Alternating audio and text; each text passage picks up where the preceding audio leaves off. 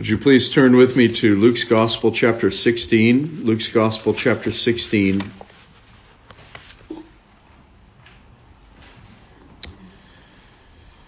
I'm going to read verses 14 through 18 this morning. Luke chapter 16, verses 14 through 18.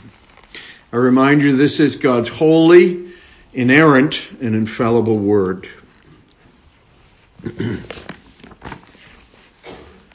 Now there was a rich man, Now the Pharisees, who were lovers of money, were listening to all these things and were scoffing at him. And he said to them, "You are those who justify yourselves in the sight of men. But God knows your hearts. For that which is highly esteemed among men is detestable in the sight of God. The law and the prophets were proclaimed until John. Since that time, the gospel of the kingdom of God has been preached, and everyone is forcing his way into it. But it is easier for heaven and earth to pass away than for one stroke of a letter of the law to fail. Everyone who divorces his wife and marries another commits adultery, and he who marries one who is divorced from a husband commits adultery." Now let's pray. Our Father, we pray that you would grant us understanding of your word, and we pray for the illumination of the Holy Spirit of God. We pray, O God, that you would not permit us in any way to leave without having been impacted by the word of God. And we ask, Lord, that you would lead us and teach us your truth. In Jesus' name, amen. Well, by way of contextual considerations, there's a concentration in this passage on wealth, the love of the world, of resources, of what one possesses, of loving wealth and riches and the physical things of this life more than God. And it marks the individuals who are listening to what Jesus is saying here. And of course, we know in verse 14, the Pharisees are listening. Although these directions are primarily given to the disciples, we know that Jesus is saying these things to them for their own edification and growth and avoidance of sin, mortification, vivification of righteousness. But it's also for those Pharisees who are listening to Jesus, that they might hear and be warned by his words. And it marks them. It marks who they are as individuals. In chapter 14, Jesus has said unequivocally that unless you love the Lord Jesus Christ more than anything else in your life, unless you love the Lord Jesus Christ more than a wife and husband, children, more than father, mother, possessions, resources, things, unless you love the Lord Jesus Christ more than anything this world affords, you cannot be his disciple. We need to think about that as disciples. We are to have an undistracted, wholehearted devotion to the Lord Jesus Christ. And of course, the reality of the fact is, none of us can meet that standard. And yet God in his grace, according to his grace, is enabling and helping and prompting and pressing, encouraging, uplifting, pushing forward and working out, as we work out our salvation with fear and trembling. He is at work in us both to will and to do his good pleasure. And he turns our paltry service and our failing efforts at following him and being his disciples, he turns them into a beautiful, glorious tapestry of his grace and pressing us forward and keeping us in the midst of this life and despite our sins. He has shared with them these wonderful examples of the prodigal son. He has spoken with them concerning the lost coin, the lost sheep, the prodigal son, the unjust steward, our manager. All of these examples, in all of these ways, Christ has spoken about these men who are watching and listening to him. They are Pharisees and they love money. They have embraced money, and they say that they are experts in the keeping of the law. And yet, while they are excelling with regard to the law from an external position, internally, they are not in any way keeping the law of God at all. It has had no impact upon their heart. And so on the outside, they look good, and they want the approbation of mankind. And we are told in verse 14, they were lovers of money, and they were listening to all these things, and were scoffing at him. And he said to them, "You are those who justify yourselves in the sight of men." These are men who would justify themselves before people.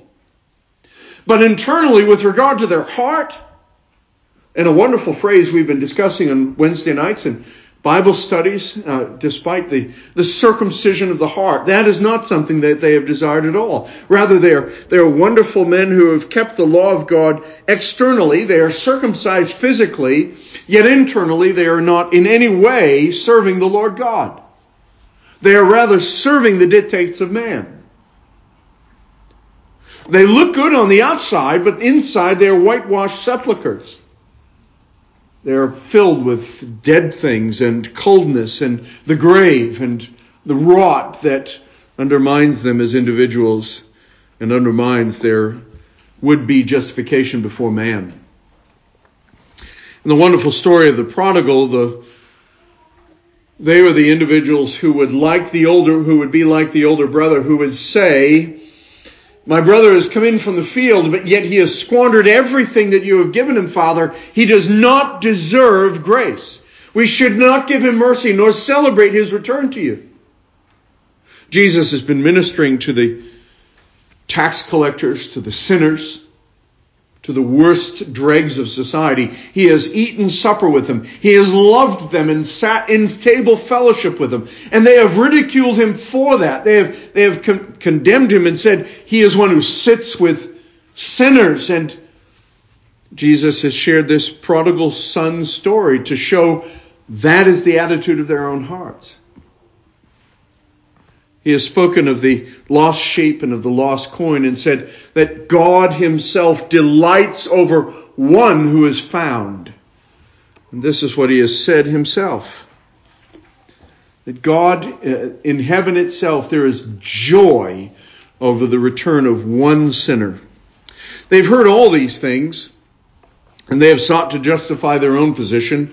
And now when Jesus has been sharing these things with them, they're scoffing. And that brings us to one of 3 points. The first of which is, God knows your heart. God knows your heart. There is nothing hidden from his sight. In Luke 23, verse 35, we are told that the crowds were, as Jesus is hanging upon the tree, as his body is laid out upon that tree, and he has received this crown of thorns and blood pouring down his face, as he thirsts, as he hungers, as the sin of mankind is placed upon him and imputed to him, the guilt of all of our sins laid upon him there upon the cross. What did he say? "Father, it is finished. To you I commend my spirit." The Lord Jesus suffered in his body, in his soul there on that cross. And as he suffered for sinners' sake, what did the crowds do? They scoffed. They sneered. It's the same exact word as we encounter in verse 14 in our text this morning. Now the Pharisees, who were lovers of money, were listening to all these things and were scoffing at him. They're already doing what they will do supremely there in the cross, there before the cross.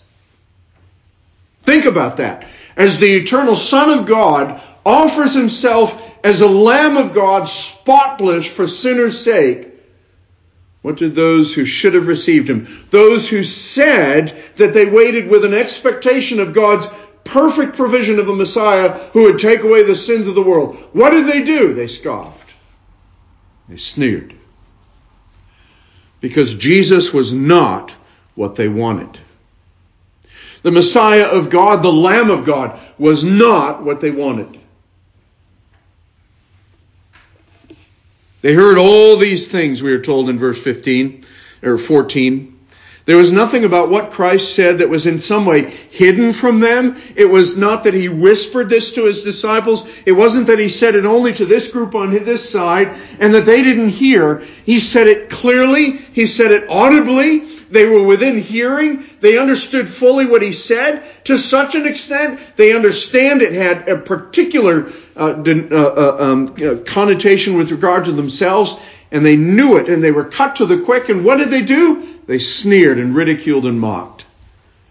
That sneering comes only when they are convicted that they themselves are the ones that are in view in Christ's condemnation of their sins. They heard all these things. They heard the parable of the lost sheep, the lost coin, the prodigal son. They heard the unjust manager. They heard it all. They heard verse 13. No servant can serve two masters, for either he will hate the one and love the other, or else he will be devoted to one and despise the other. You cannot serve God and wrath. And I'll tell you, there are many people in the world, and even within the church, who hear the things of God, and though they are cut to the quick and they hear and understand its application to themselves, they do nothing about it.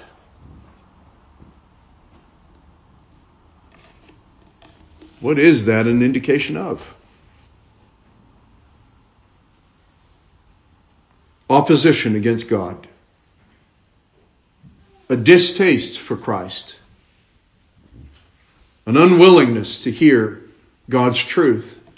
An embrace of worldliness and a lack of courage as it calls one to a commitment to Jesus Christ that is unbridled, unmistaken, wholehearted, fully engaged, forsaking all other things and embracing the Lord Jesus Christ, living for Him with courage and faithfulness in this world. That is what God has called you to. You should absolutely fear when we can hear the Word of God and we sneer at it. You may not physically do that, but when we hear the Word of God and we mock it and, well, God knows I can't be that good, and God knows that I'm a sinner, and God knows and will excuse me in some way because He understands the difficulty of my circumstances. He sees that I've done my best. He sees how much good I have done and what progress I've made. The question is, will you obey God? Will you obey His Word? Are you a servant of Jesus Christ? Are you a disciple who has forsaken mammon and money and resources and the world itself and life itself, even your own life, for the sake of gaining Jesus Christ?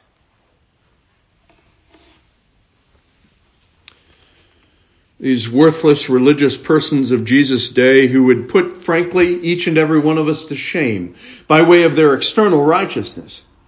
These were law-keeping men. They did not break the moral law, at least externally. They did not do adulterous things. They did not walk about in a way that was in any way deceitful. They walked before God's people with a full intention that their lives would be on full display for all to see. With regard to the law externally, they obeyed it perfectly. And yet their hearts were far from God. They did not obey from the heart. They heard all these things. Well, the truth is that mankind cannot understand the truth if, in fact, God, the Holy Spirit, is not willing to lift the veil and enable enlightenment and an understanding of the Word of God. He must make tender our conscience, make tender our heart, and enable us to believe. And for the Word of God to pierce into the hardness of our hearts and cause that Word to come home. Oftentimes the church thinks that the way to reach unbelieving people is to provide a lovely atmosphere, to make soft seats, to make certain that we have coffee that is delicious and the best brands, to make certain that we have delicious snacks, that people should be more welcoming, that we should have a lovely exterior facade so that it would be welcoming to people to come in. And we should make the church much less like a church and far more like a coffee house. Well, there are all sorts of concessions that the church makes for the world in order to make the world more comfortable. It's very much with the result that Richard Niebuhr was true. It was right in what he said about the liberal church of today. We believe, the church believes in a God without wrath, bringing men without sin into a kingdom without judgment through a ministry of a Christ without a cross. When the church accommodates the world, we're left with nothing but empty husks and a Christless eternity. For these unbelieving men, as they hear the words of Christ, as he expounds upon his word, what do they hear? They hear nonsense and they hear foolishness. Why? Because they cannot appraise spiritual things. Because they are lost, because their minds, their hearts are not redeemed, because they are lost in their sins and they are opposed to God. I tell you, dear friends, we are in a small congregation and I love this church. This church has labored and persevered and God has blessed this church. God's hand has been upon this congregation season after season after season. I have seen God bless and grow and God pour his grace into this congregation. I have seen men and women serve the living God. I have heard wonderful testimonies of God's grace at work in their lives.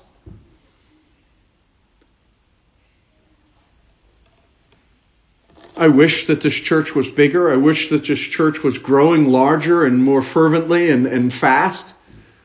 But I've seen growth every year. And I've seen the way that the Lord has grown this church in ways that are tangible, in ways that will last. God has not gathered a large and massive crowd through manipulative means or the denigration of the gospel of Jesus Christ or the watering down of the message. God has built this church in his truth. And I'll put to you this morning, if we struggle to see church growth and if we long for that, I'll say, pray to the Lord and ask the Lord to grow the church in his way and in his time. And then submit to his will and faithfully persevere and promise the Lord, as for my part, I'm going to continue to serve you, Lord. This is where your providence has brought me, and I'm going to remain faithful to you. But if we struggle to understand why, and why aren't gobs of people pouring into Christ's church? And I'll tell you, our struggles are the same as every other faithful church throughout New England. I know that for a fact. Why does the church struggle to grow? We shouldn't be surprised at all, and we should have a ready answer in light of the passage here before us this morning. The Pharisees, lovers of money, were listening to all these things and were scoffing at him. If they scoffed at Jesus, think of the ministry of Christ. A 3-year ministry proclaiming his truth through thousands and tens of thousands, hundreds of thousands of people heard him.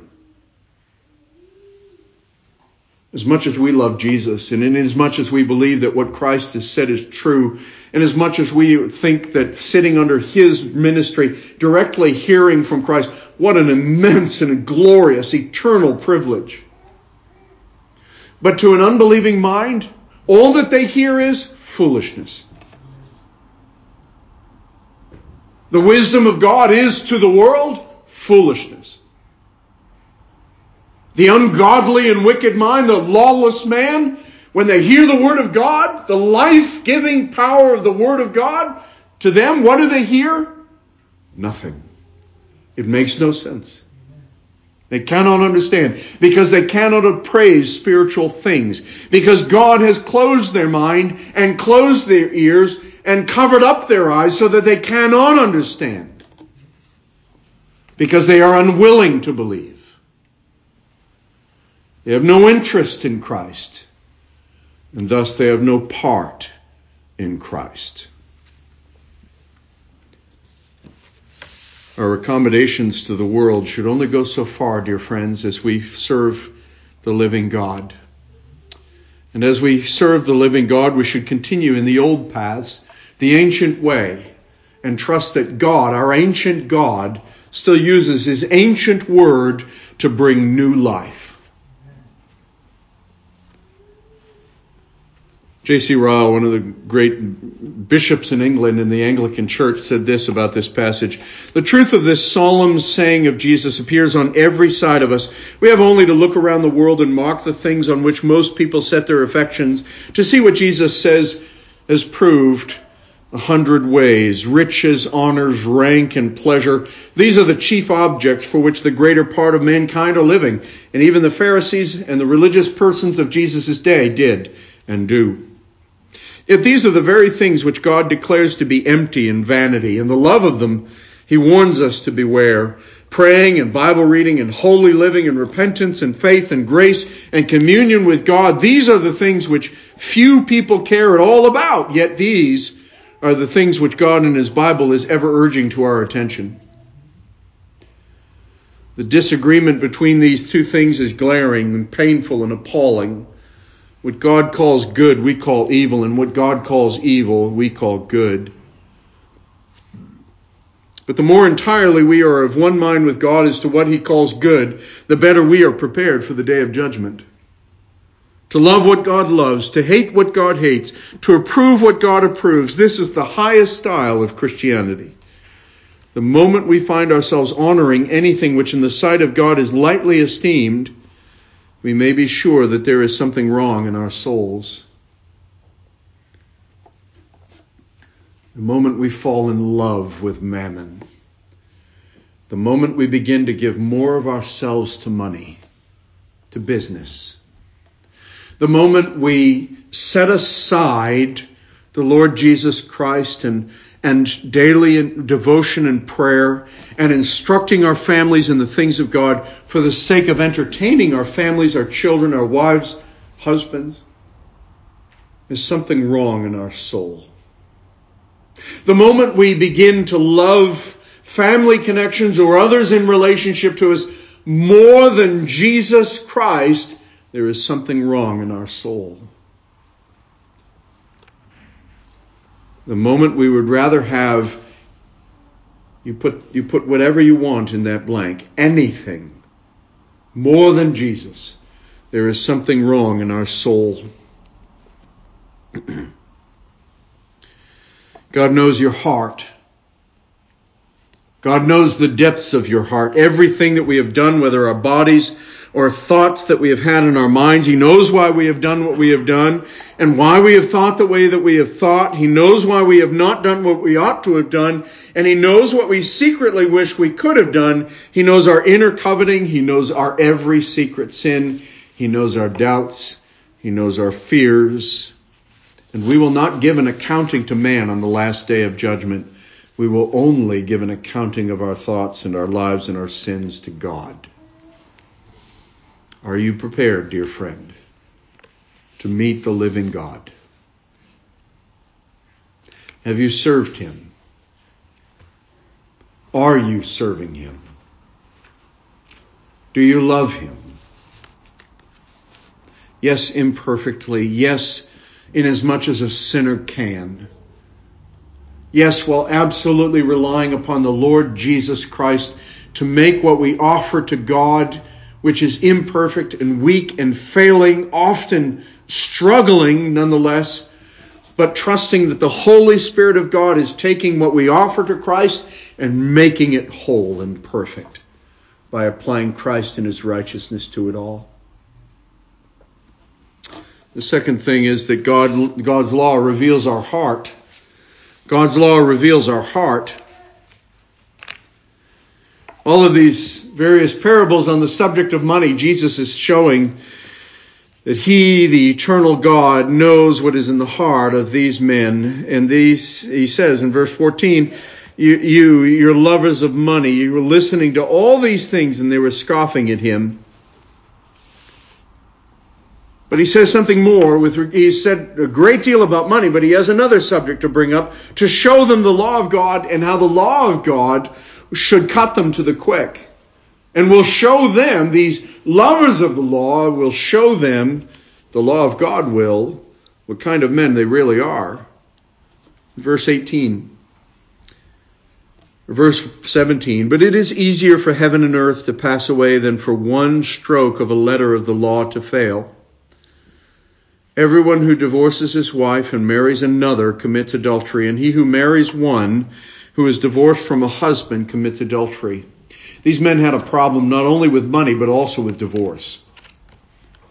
In Deuteronomy 24, verse 1, it says this, when a man takes a wife and marries her, and it happens that she finds no favor in his eyes, remember that phrase, because he has found some indecency in her, remember that, and he writes her a certificate of divorce and puts it in her hand and sends her out from his house, and it goes on to expound upon case law. Finds no favor in his eyes because he has found some indecency in her. What does that mean? Does it mean because I might find a mole on my wife's neck like I have right here? She doesn't have one, I do. If I find a mole there and I say, that's indecent, that's not lovely to me, I don't like that, I'm going to give her a certificate of divorce. Or let's say I marry the wife of my youth, and on the marriage night I'm not impressed. Perhaps these Pharisees, when they got home after their first day of work, they came to the supper table, and the wife was there, and she made dinner, and he didn't like what was served. She burned the casserole. And he didn't like the fact that she was busy and sweeping and rushing about, and so he decided, this is not what I want. And so he gives her a certificate of divorce because he has found some indecency in her. There's something he doesn't like. Jesus expounds upon this passage in Matthew chapter 19, verse 9. I tell you that anyone who divorces his wife except for marital unfaithfulness and marries another woman commits adultery. Marital unfaithfulness. Jesus has carefully interpreted what Deuteronomy chapter 24, verse 1 and 2 are saying. The problem is the Pharisees have taken it, and it was exceedingly difficult for a woman to get divorced. Even if she was mistreated, her life was in question, she was abused and beaten, her husband was unfaithful, she would have a very, very, very difficult time divorcing that man. But for males in a particular school of Pharisaical thought, those men before Jesus, they believed that a man could, for any reason, give a certificate of divorce to his wife at any point, and he was free to marry someone else, more acceptable. In fact, rabbis even said that if the dinner, literally, according to what I just said a few moments ago, if the dinner was burned, he had a right to give her a writ of divorce. That if she didn't please him sexually, he could give her a writ of divorce. I know that may be offensive, but that's the story behind this passage and behind the thinking of these men. Just in case you're thinking something this morning, it's awfully difficult as a wife to be told to submit to my husband in the Lord. It's awfully difficult to hear the Bible's teaching on divorce and on remarriage and on marital obligations, husbands to wives, and etc., etc. I was reading from an atheist historian recently, and his opinion was that as he examines history, the history of mankind, he said in the Dark Ages and during the medieval period and even before that especially women were mistreated. And that the lame, the disabled were treated like third world beings, and they were relegated to the trash heap of history, frankly. They were often killed, and children that did not please the mothers or fathers upon birth were often exterminated. He said the one thing that made a difference in the world was Christianity. This is a non-believing person, an atheist who doesn't believe in God. He said women were mistreated, children were mistreated, the bruised and broken in society were mistreated, and it wasn't until Christianity came that the value of life was all of a sudden a cultural transforming philosophy and theology.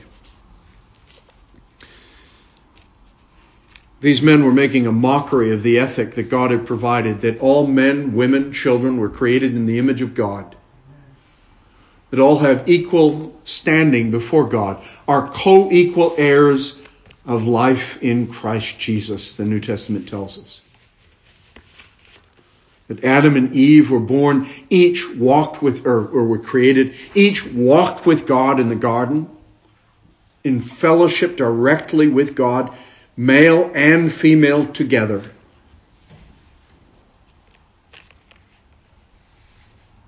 The problem is the Pharisees had taken Deuteronomy 24 verse 1, and they believed that if they found anything in the woman that was in any way offensive, or he ruined his food or something else, if there was anything at all, didn't like her hair, didn't like her nails, that for any reason he could give her a writ of divorce. Not so easy for her, but he could. And so here are the Pharisees standing before Jesus. They believe that they can give divorce papers to any wife that they find that hasn't in some way, in every way, pleased them. One particular school, the school of Hillel, and Jesus is correcting their misinterpretation for their own benefit of the law of God.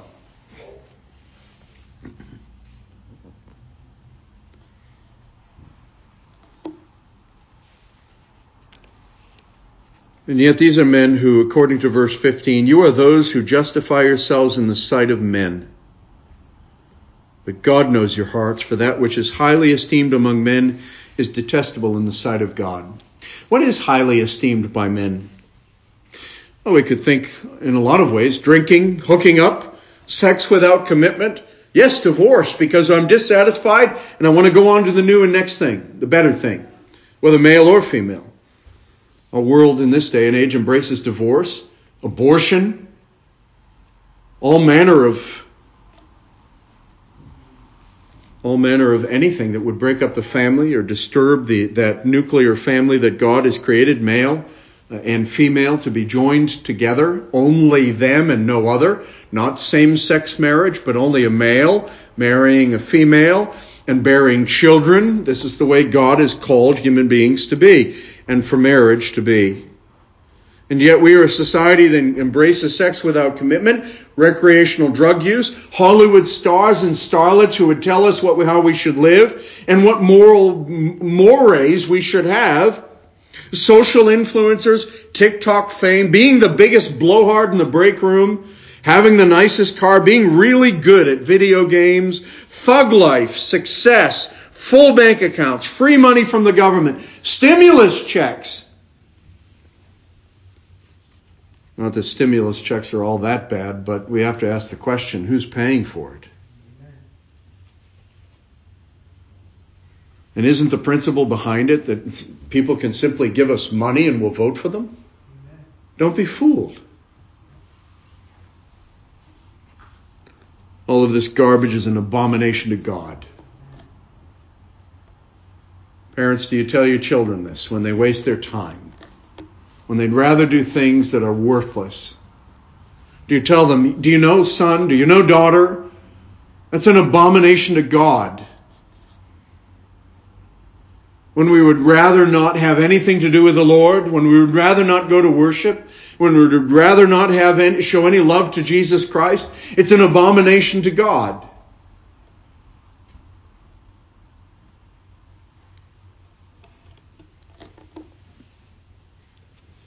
What does the Lord love? The Lord loves mercy. He loves justice. He loves humility. We are commanded to love justice and act just, or to love mercy and act justly and to walk humbly with our God.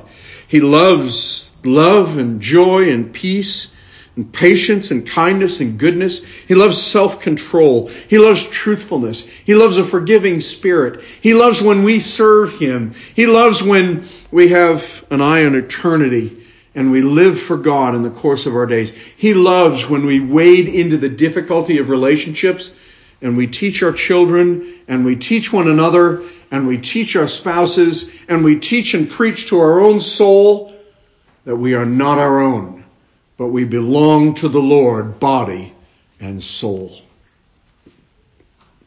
Thirdly and finally, God's good news does for you what God's law cannot. The law discovers sin. The law shows us sin. The law leads us, as we'll learn in the Wednesday night Bible study as we work our way through Romans, the law leads us into the conclusion that all have sinned and fallen short of the glory of God. The law brings us to the conclusion, O wretched man that I am, who will deliver me from this body of death? The law leads us to the precipice, to the point where we finally say, I must believe in Jesus Christ because there is no other way. Oh, my sins, they condemn me. The law has destroyed me. The law has come in and shown me how sinful I am. But the grace of the Lord Jesus Christ shows me that God has provided for my great need. And He has saved my soul. The good news, the gospel does what the law cannot. The law cannot in any way show us how we can achieve life and mercy and forgiveness with God. The law only says you are condemned before God. The law can be used by wicked men like Pharisees who would wield it in an external way to impress you and to say, look at me, look at how good I am. And yet the law, if rightly applied, if understood with the eyes of the Holy Spirit that He gives us by faith to understand and to believe, will come to the only logical conclusion, I have sinned against God. I deserve condemnation. God is right and He is just in nailing me to a cross and calling forth my blood and my body broken. But that cannot in any way atone fully for my sins. And so He is right to send me for eternal judgment in the fires of hell, where there is weeping and gnashing of teeth, where the worm is not quenched and the fire does not go out. Conscious, eternal suffering, cast out of the presence of God.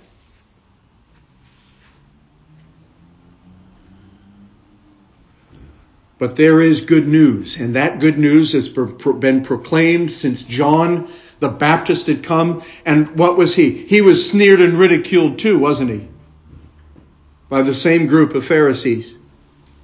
And the prophets of old, weren't they, when they would proclaim that there would be a day when there would be a virgin who would give birth to Emmanuel, were they not ridiculed as well? Didn't Jesus say, you killed the prophets, your fathers did?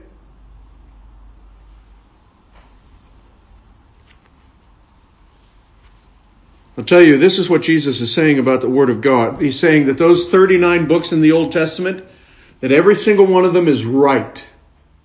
He is saying these are the words of God. The law and the prophets in verse 16 were proclaimed until John. He's not saying they have no relevance anymore. He's not saying that they were only for a particular church age and that they are no longer part of the church of the age of grace. He's not drawing a delineation between them except to say the law and the prophets were proclaimed until John.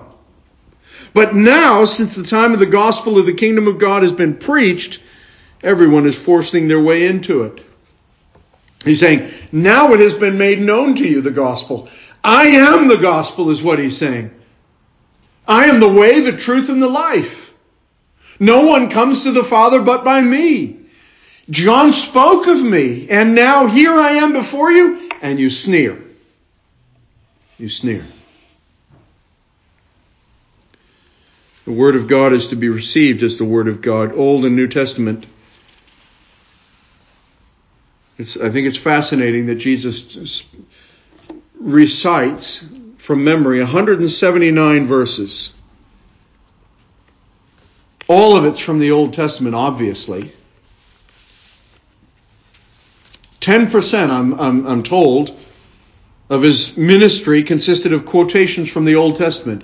As he's preaching the gospel, what is he preaching? The gospel of God from the beginning of the world. The law and the prophets came, and when Christ came, he expounded upon the word, and the message of the gospel of God's promise was there before them in their very sight. He appeals to virtually every single passage in the Old Testament that people greatly dislike, and he applies them to himself. And that's precisely what he's doing with the Pharisees today. He calls these scriptures the commandments of God.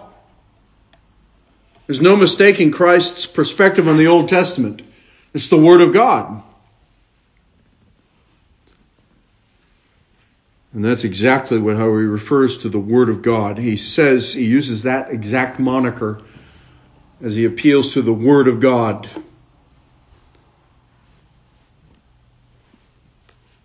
He even says that the Scriptures cannot be broken. He says in verse 17, "But it is easier for heaven and earth to pass away than for one stroke of a letter of the law to fail." So the law is ongoing.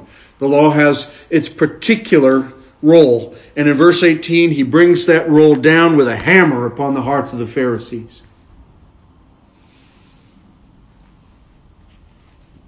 So what's the good news of the kingdom, and what is this violence that we're hearing about? The good news of the kingdom of God is that entrance into the kingdom of God, entrance into the favor of God, receiving the grace of God and the mercy of God and the forgiveness of sins is not going to happen through the law, but rather it comes through the person and work of Jesus Christ. And that's good news, because the Pharisees were trying to go to make loopholes that in some way they could justify themselves before man. I'll tell you, I can never justify myself before you, because you know my sins, and you know that at some point in the course of my ministry I'm going to disappoint you. I will. I'll say something offensive or hurtful, something you may disagree with, and you'll do the same. As we interact together in congregational life. And that's what life is. We do the same in every relationship we have. At some point there are disappointments. We let one another down. We offend one another. We hurt. We wound. We disappoint.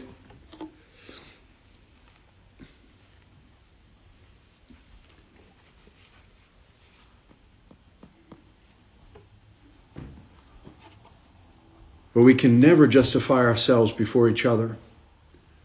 But we don't need to. God justifies us as an act of His free grace. We have no role in our justification before God at all. I can paint a picture for you of a righteous, godly, unattainable example. I can pull the wool over your eyes and present for you an example that seems almost unachievable. I could never tell you about my own personal struggles and issues, struggles with faith and doubts, and my own need for perseverance, and struggles with sins and temptations. But I'm not going to stand before you one day. I'm going to stand before the living God and give an account for my life. Each of us will. We don't need to justify ourselves before each other, although we do need to serve one another in a way that is pleasing to God, and to forgive one another and bear with one another, and place each other's needs above our own. Those are direct commands of God's Word. But I ought to be absolutely concerned about my justification before God. I can't do anything to contribute to it. I can't bring it to effect. All that I can do is receive by grace through the instrument of faith what Jesus Christ has done for me. And so by faith I receive. I receive Jesus Christ, and I am justified in the exercise of that faith. God Himself justifying me. The good news is the way into the kingdom is by God's gracious forgiveness of all those who repent and believe. The law can't forgive you. But the gospel of God, the broken lamb in His body, and the blood poured out upon the cross is my entrance into the kingdom of God and yours. Only Christ can forgive you. God can only forgive you through the work of Jesus Christ and no other means. Repentance and faith are the means by which we lay hold of the forgiveness of God that is offered in Christ Jesus. This violence that he speaks of in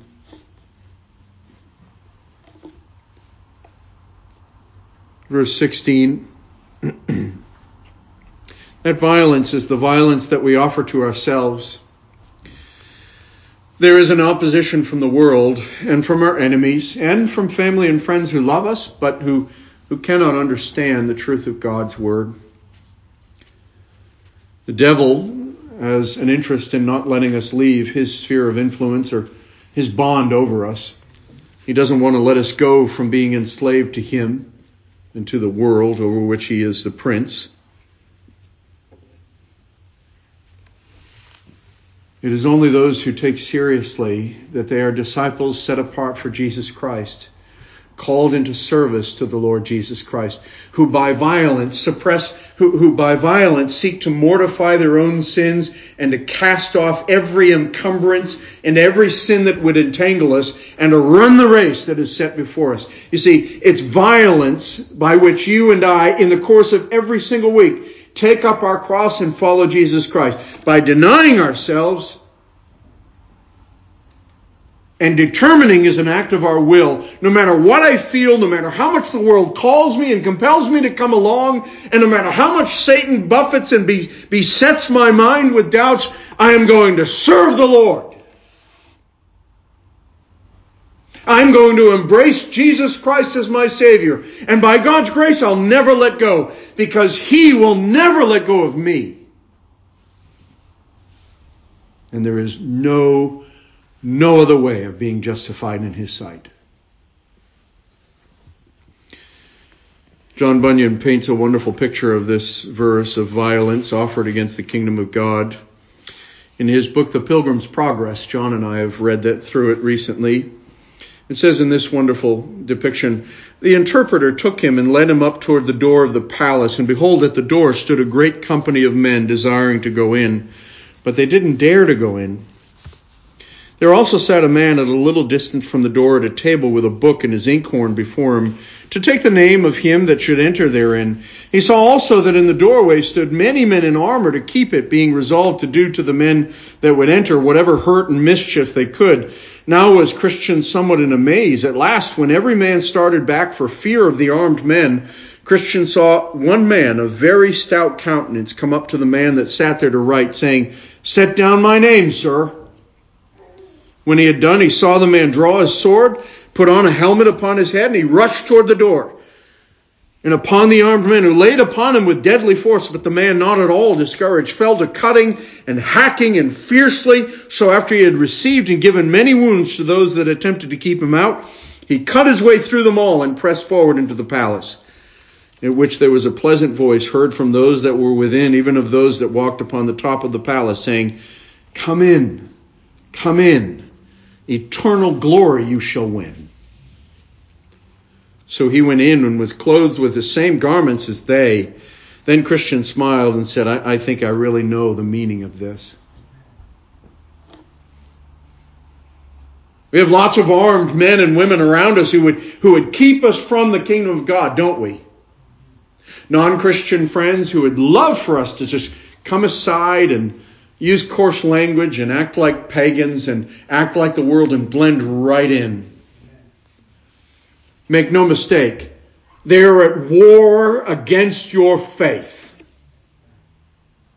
They would undo you if they could.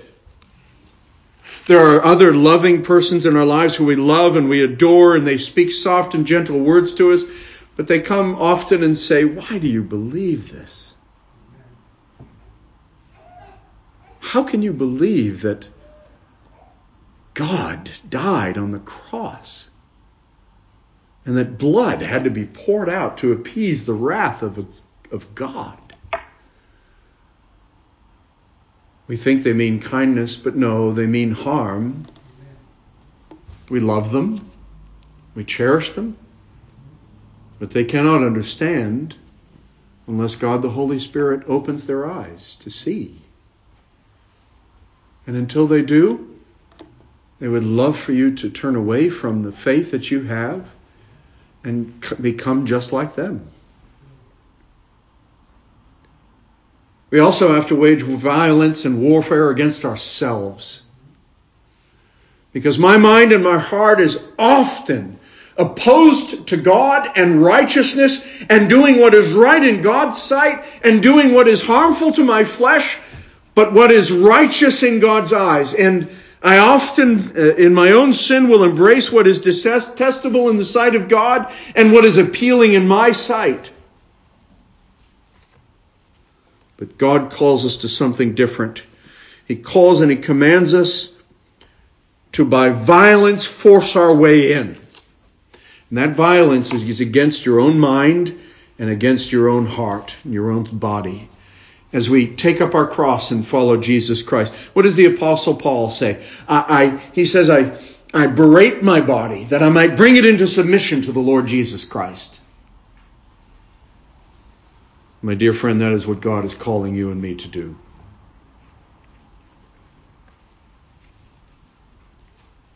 Thomas Watson will have the last word this morning. We must offer violence to heaven in regard to the difficulty of the work. Taking a kingdom, we must be pulled out of another kingdom, the kingdom of darkness. To get out of the state of nature is hard. And when that is done and we are cut off from the wild olive and implanted into Jesus Christ, there's still new work to do.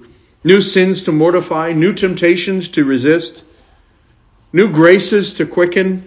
A Christian must not only get faith, but go from faith to faith.